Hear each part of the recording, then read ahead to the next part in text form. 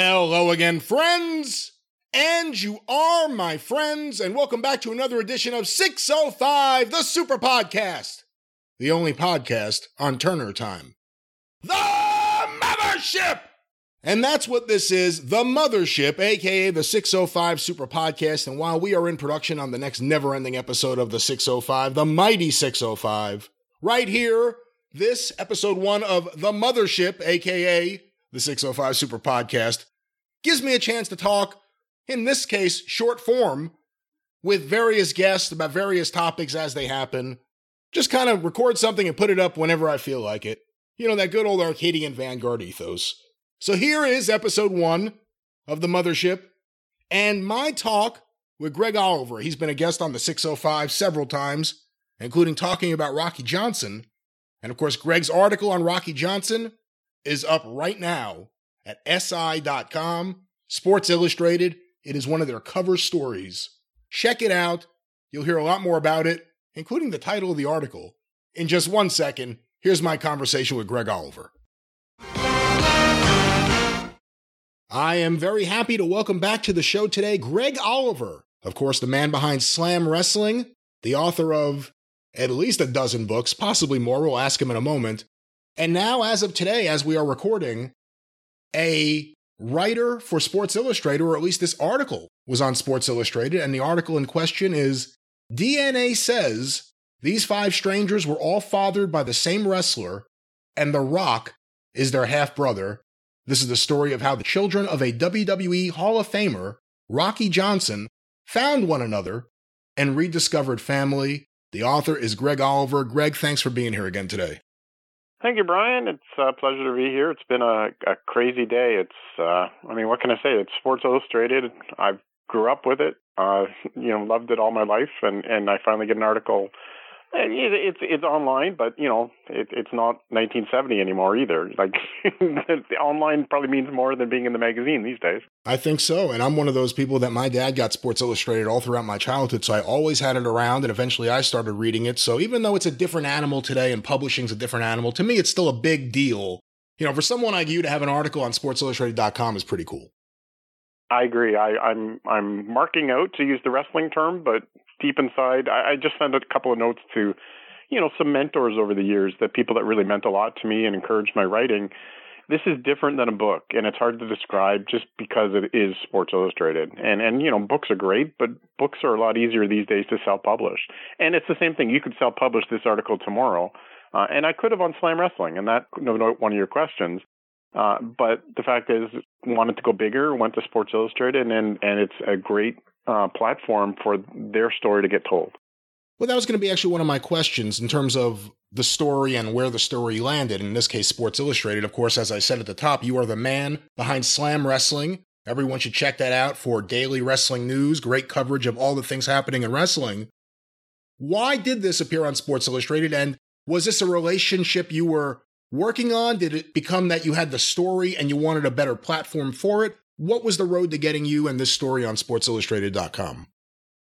It was a little bit of all that, to be honest. The fact is that I wrote this story about 14 months ago. It was done. And you trust it with a few people because it's such a sensitive story.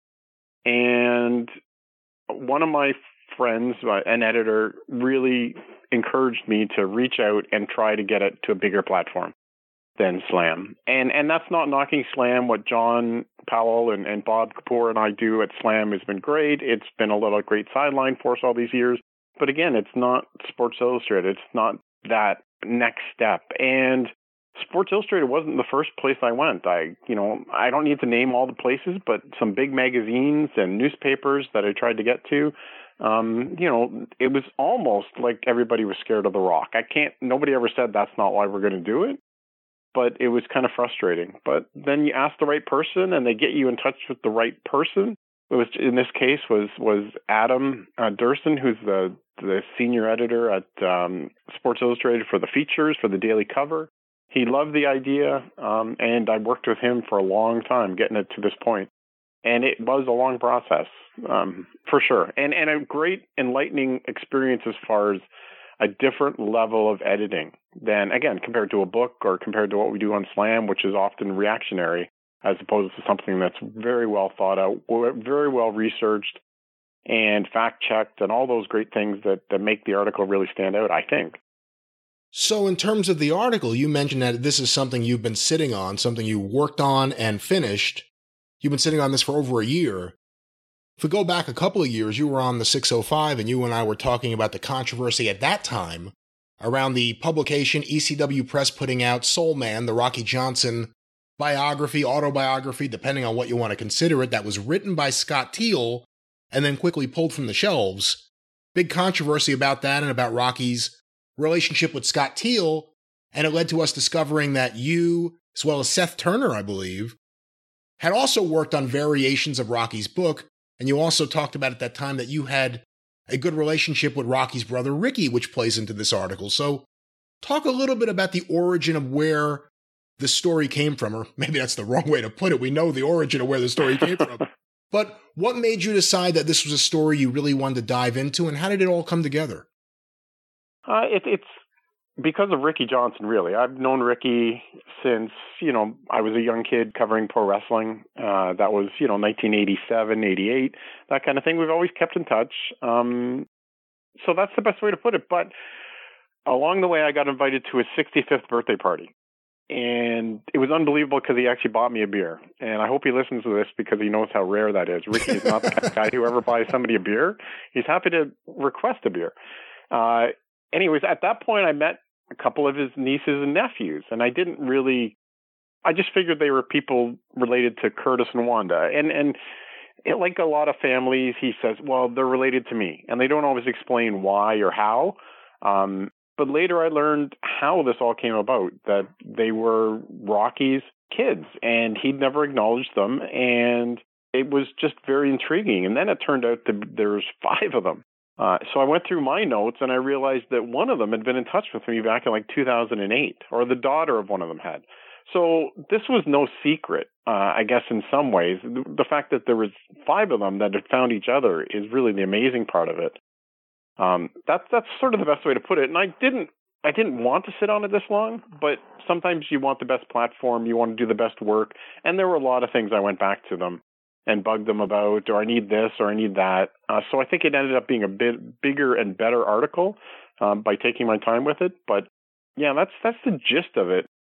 Rocky and I talked about some of these things. I don't have all the stuff I talked with Rocky on the record, but I know we talked about kids, because I knew I wanted to sit down with Wanda and Curtis, who are from his first relationship, and I wanted to talk to them about Rocky as a father. That's what you do with an autobiography. You talk to other people, and it's not necessarily quoting them, but you're going back then to your subject matter and hearing anecdotes.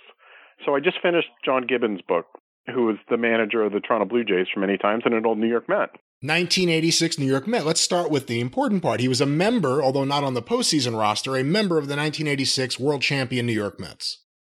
Exactly, yeah. So he was the bullpen catcher, so he wasn't on the active roster, but he was there. He knew all those guys. I mean, he roomed with Strawberry in the rookie league, in the instructional league, or the in-the-struggle league, as they called it. But so with Gibby, though, I went and I talked to his 3 kids. And so then you go back to him and you get questions and you get things, well, clarify this, or tell me about what the couch actually means to you. So I would have done the same thing with Rocky. You want to talk to all these other people. And that's just my process, and that may not be every writer's process. And a lot of autobiographies, as we know, just sort of get whitewashed. I'm not saying Scott Teal did that at all. I have a huge amount of respect for Scott Teal, but I'm not exactly sure how forthcoming Rocky was with it all. And the fact that Wanda and Curtis from his first relationship weren't mentioned at all in his autobiography, I think speaks a lot to the man. Well, 2 questions on that front. One, you mentioned correspondence in 2008 from the daughter of one of Rocky Johnson's children. What was that correspondence then? And secondly, in terms of Wanda and Curtis, when did you become aware of them in relation to when you were working on Rocky's book? Was it years before? Was it right before? When would it have happened? I'm not. It's some of the stuff's a little fuzzy because all these people come and go, and that was part of the challenge. Even just figuring out with the Facebook posts, like when everybody got in touch, it can be a bit of a blur with all this stuff. When I heard from Paula's daughter Shayna in 2008 I don't think I really followed up a lot with her. I'm sure I sent a note and said I'd ask. And then when I talked to Rocky, I think I asked him in person at least once, and I think I just got a glare. You know, a lot of these guys have skeletons in the closet they don't always want to talk about. And it's not just Rocky, and it's not just pro wrestling related. I don't know. Did I answer the question there, Brian? I got a little confused there. Well, you kind of did, and you hit on something else. And I'm actually surprised we haven't seen more of these stories, all things considered, and knowing how guys were in the territory days, traveling from place to place, not always faithful to your wife. That was one of the reasons some of the vagabonds got into the wrestling business. That's so true. But there's other ones that we don't necessarily need to talk about. I helped Sputnik Monroe get in touch with one of his kids. Or the other way around, one of his kids turned out to be Sputnik Monroe's, and just before Sputnik died, he got in touch and got to meet his father. And that was a small little thing. I didn't do it for any publicity. It wasn't a story. It's the right thing to do. And there's been a few times along the way that I've done that. There's been other times where you just place it in their lap and say, listen, this is completely up to you, but, you know, here are the details. This person says they're related. It's up to you. And you can't do anything about it, right? It's got to be in their court, right? They're the ones that got to go reach out and get in touch. And sometimes they do and sometimes they don't. Mainly what the kids want to know is what their family was like, right? What the family heritage is like. Who are the ancestors? What diseases, you know, hereditary things they may carry. And again, as I said, it's hardly unique to wrestling. When I did my book with on Billy Van, the old actor that was on Sonny and Cher, he had a child basically in high school and it had nothing to do with her. But she's a part of the story, so she's a part of my book. And once again, I want to encourage everyone to check out this story. It is one of the daily cover stories at SI.com. Greg Oliver's article about Rocky Johnson. Giant headline, but I'll read it again. DNA says these 5 strangers were all fathered by the same wrestler, and The Rock is their half-brother. I was just going to say, they actually call it Finding Rocky's Family, and that the great art that they did for it. So I don't know why that doesn't show up at the very top of the page, because that's a much more compelling, shorter headline. But again, it's been neat working with a different editor and a different editorial team and the layout people and all these things, and just seeing a different aspect. Because Slam's very much a mom-pop kind of thing, where I think we do a really good job, but also it's a very small thing, not some massive company doing daily stuff like Sports Illustrated does. You know, in the last few years, we'll go back to Rocky Johnson in a second, but this applies to him. But in the last few years, we've seen a few more cases publicly of children coming out and saying this wrestler is, or I accuse him of being my father. I recently just talked about something on one of the Jim Cornette shows about Tito Santana having a daughter that apparently emerged. And of course, Lauren Boebert was in the news here in the States because of the allegation that she may be Stan Lane's illegitimate daughter. That's what I wanted to ask you about.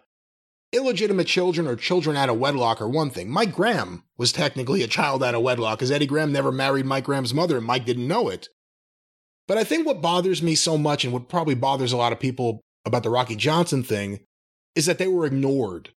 They would reach out and he would hang up on them. And that's one of the things I found so bothersome about it, is that it's one thing having a child outside of your marriage and maybe being a little embarrassed about it or wanting to hide it. But I can understand that maybe a little bit with Rocky Johnson or anyone, but it's ignoring them when they reach out that I think was so bothersome to me. Right. It's the one thing, like if you don't know they exist, that's a whole different matter. But when they finally get in touch with you, you should take the time. And it's fascinating because, 2 of them actually did get phone calls or talk to Rocky at various times. One of them, Lisa, who's really the protagonist of the story in some ways, because she's carrying the story forward as the documentarian.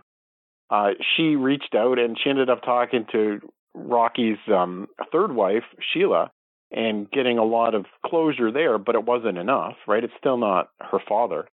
So there's all those elements, and then there's Aaron, who didn't even know that Rocky was his dad until after Rocky was dead. So, you get all these different levels of things, and it's just that, to me, that's as fascinating as anything. And we can't get into Rocky's head. Why didn't he do it? He wasn't with Ada anymore. All that cheating that went on, whatever time it was, or Una was his first wife, because these are all much older kids. They're all older than Dwayne. So they all date back further than Ada. So, what's there to hide? At a certain point, shouldn't you just, man up and talk to them? I understand the reluctance is partly because of The Rock and who he was and his value. Rocky told me he got $1 million every year for his birthday from his son. So, obviously there's an element there that you've got to question. Oh, these people are only reaching out to me for money. So we really had to be careful about that. And all the kids were very adamant that it wasn't about The Rock. This is just about being acknowledged and about, the kind of person that Rocky was and that he was out there doing these things. Are you or any of the children under the assumption, or do you have the feeling that there may be more of Rocky Johnson's children out there? So that's mentioned briefly in the article, but Lisa is adamant. And Lisa's a very spiritual person and does the cleanse and likes to go out in nature and find herself and all those kind of things. She's adamant that there's more kids out there. Like, she can feel it. She knows it. And it's part of the fascinating part of these journeys is getting to know these people. And I don't doubt her. And she thinks it's probably down near Atlanta, in part because that's where some of Rocky's other siblings lived. They're all gone now. Ricky's the only one who's still alive. But he had another brother named Bob, another one called Mervyn. But Bob lived down in Atlanta. So that's where Lisa thinks they are somewhere. And she thinks they're twins. So they may come forward out of this. I don't know. That's part of the fun. Maybe this story's not completely done. Let's talk a little bit about Ricky Johnson, because you talked previously on the show about your relationship with him, and you mentioned it early on here that he was one of the first wrestlers to embrace you when you were a young teenage reporter wanting to do things around wrestling. One of the things the article really points out is how he was the opposite. He was completely accepting of everyone when they got in touch with him, and sometimes he would cry as much as they would. You've known Ricky Johnson a long time. What can you tell the listeners about him? Because some may remember him from Polynesian Pro Wrestling or something. But for those who don't know anything about Ricky Johnson, the brother of Rocky Johnson, what kind of guy is he? Well, that's a good point. And you wouldn't know about that from Young Rock because he's been completely ignored there. He spent 2 years, tag teaming as Soul Patrol in Polynesian Pro with his brother. He's 8 years younger, so they weren't particularly close growing up. But, Ricky got into wrestling, and obviously there's a tie-in to Rocky and encouragement. And I can't say they're all that different, if I'm being honest. Ricky and Rocky, it's the wrestling business, right? They're taught to be carnies. They're taught to, try to, maybe not cheat people isn't the right word, but they're tricking people, right? Their very nature of what they do is to portray something as real that is not. And I'm sure you found that with a lot of wrestlers too. Sometimes they can't turn off that carniness. Yeah. And so Ricky's like that, but he's a very lovable, jovial guy. He likes to have a couple of drinks and enjoy himself and laugh a lot.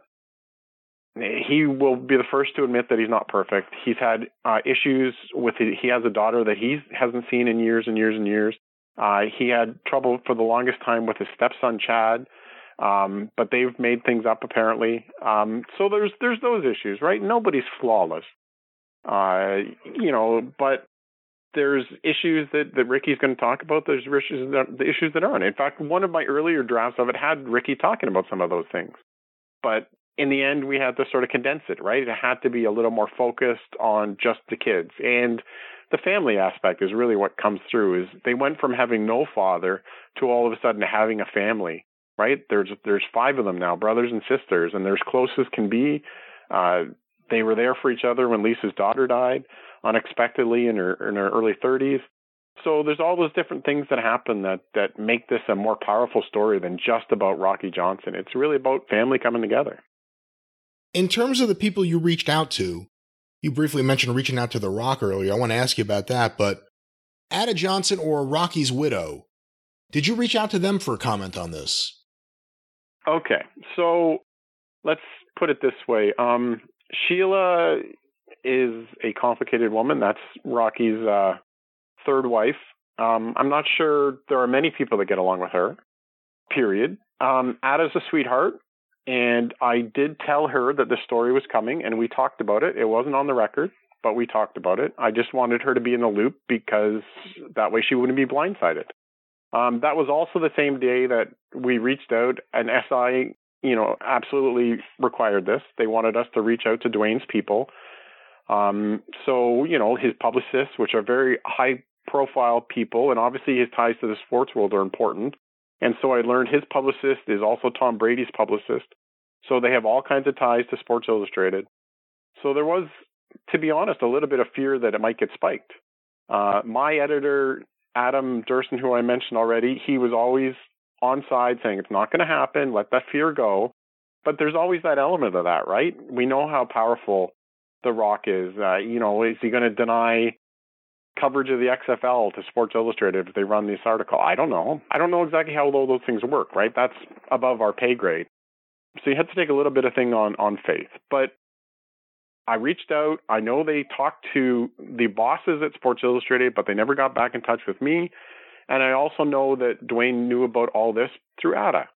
So I did my job. I did my due diligence. And but I'm not sure what Rock could have added, right? If I talk to Dwayne, what's he going to add to the story? I don't know these people. It's fascinating this happened. I wish my dad had not done all this, but he did. And what's done is done. So that's fine. There's really nothing he could have added. There's, of course, now you're reading all the comments on social media. It's like, oh, well, Rock's going to have to buy a couple more houses now for family members because that seems to be his thing. And that's great. He's going to be philanthropic and help his friends and family. Like the truck he got for Bruno, downtown Bruno. Everybody loves downtown Bruno. Well, he gets lots of things for everyone. He films it every time he does it. But one of the things the article points out is not one of these children of Rocky Johnson's is asking for The Rock or Dwayne Johnson to do anything. They're not even asking to meet him. No, exactly. It's not that important to them. All they wanted to do is be acknowledged. But that's what also makes it an interesting story is that they are related to, easily one of the top 10 most famous people on the planet. And that's just circumstance, right? That's nothing to do with them. It's really nothing to do, well, it's The Rock's hard work, obviously, that got him there. It's not Rocky that got him there. So, yeah, it's an odd story. It's a fascinating story, and I'm glad it's out there. But, yeah, that's a really good question. Yeah, we tried to talk to the right people.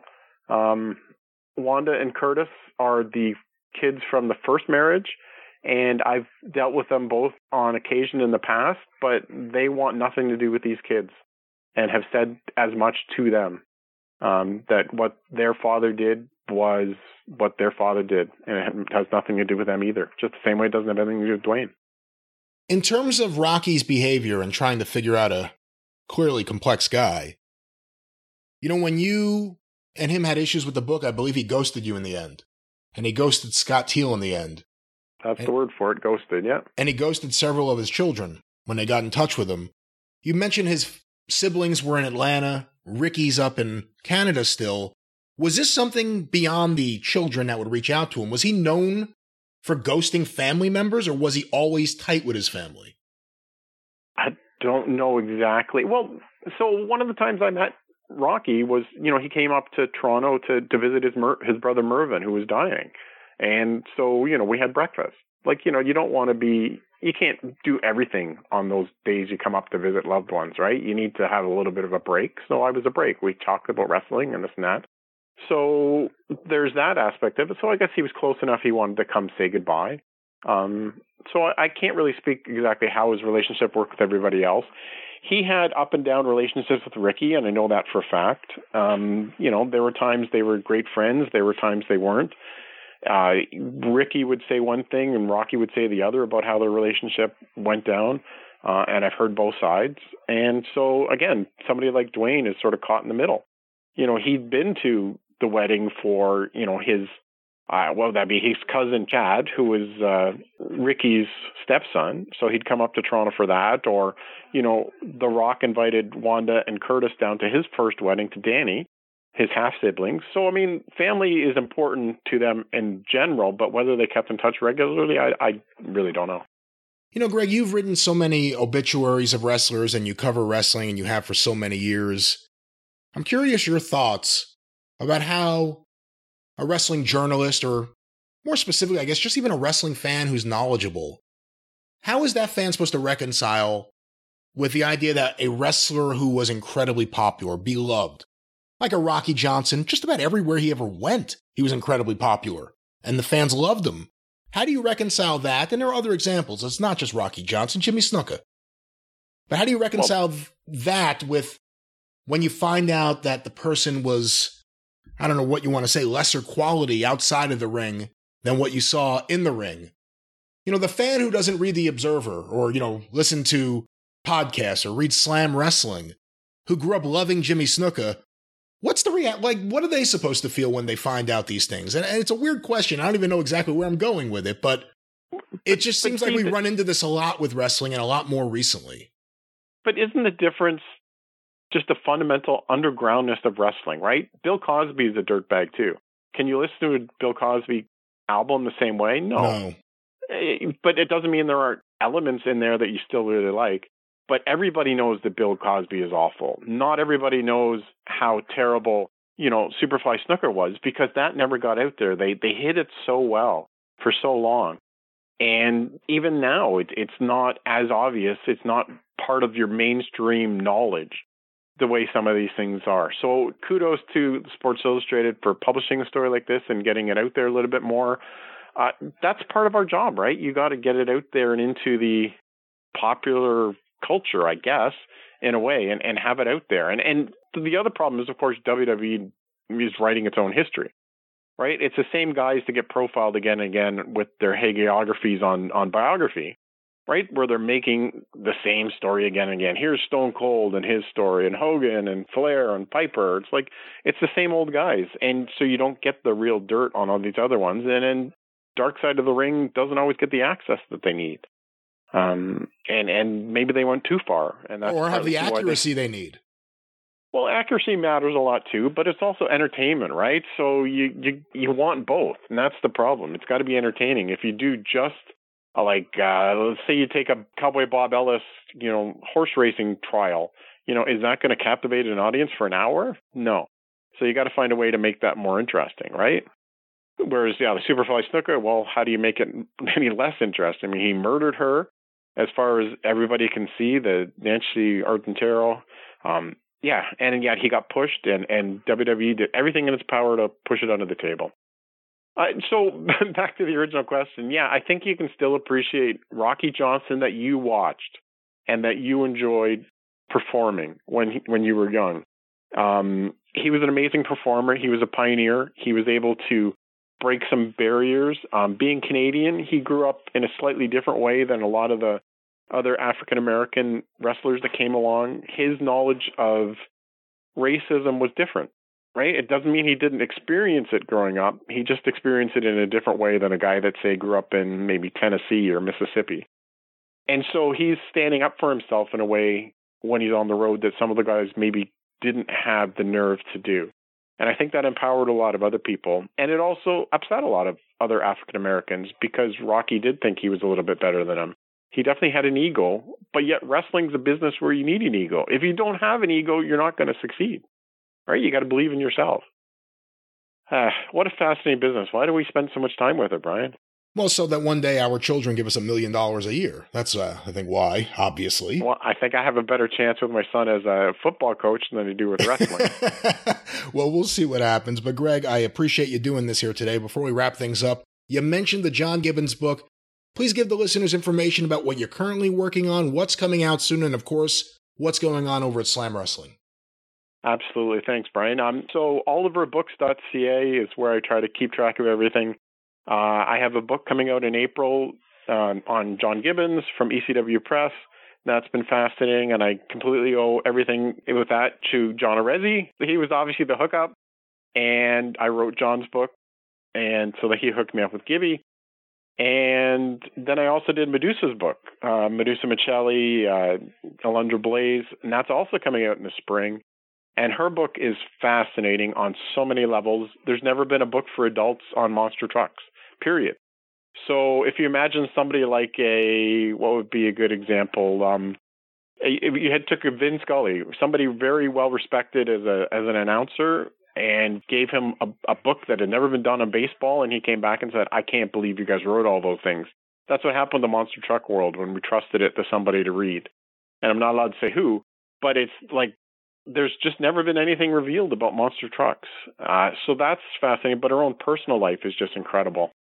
As for slamwrestling.net, we continue to plug along It's a fascinating business. I mean, one week you can have a feature on Ranger Ross, somebody nobody ever talks to.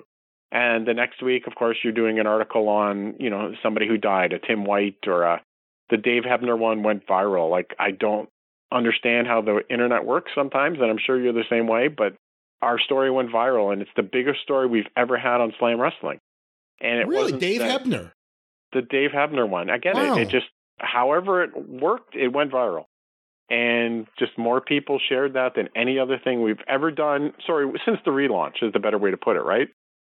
When we went off on our own after the Sun cut us. Because, yeah, I mean, obviously your Chris Benoit's and your Owen Hart stories, we were top of the entire website back then for all of Canoe. So, yeah, this is a little different. This is since we went off on our own during the pandemic. But, yeah, it's still quite fascinating to think about. It's like, wow, like, it just a fluke sometimes, right? You get retweeted by the right people, they share it, and off you go. That's all it takes. That's all it takes. Let's hope it happens with this story. I hope it continues to find some legs for Rocky's other children. Boom! There it is. And there we are. And we are out of here. Of course, more information about the show and everything else are in the show description. Go to Twitter at GreatBrianLast, at 605pod, at Super Podcasts for Arcadian Vanguard. Support all Arcadian Vanguard shows. Facebook.com/Arcadian Vanguard. And of course, until next time, the 605 Super Podcast is a production of the Arcadian Vanguard Podcast Network. For my guest, Greg Oliver, I'm the Great Brian Last. Tally ho!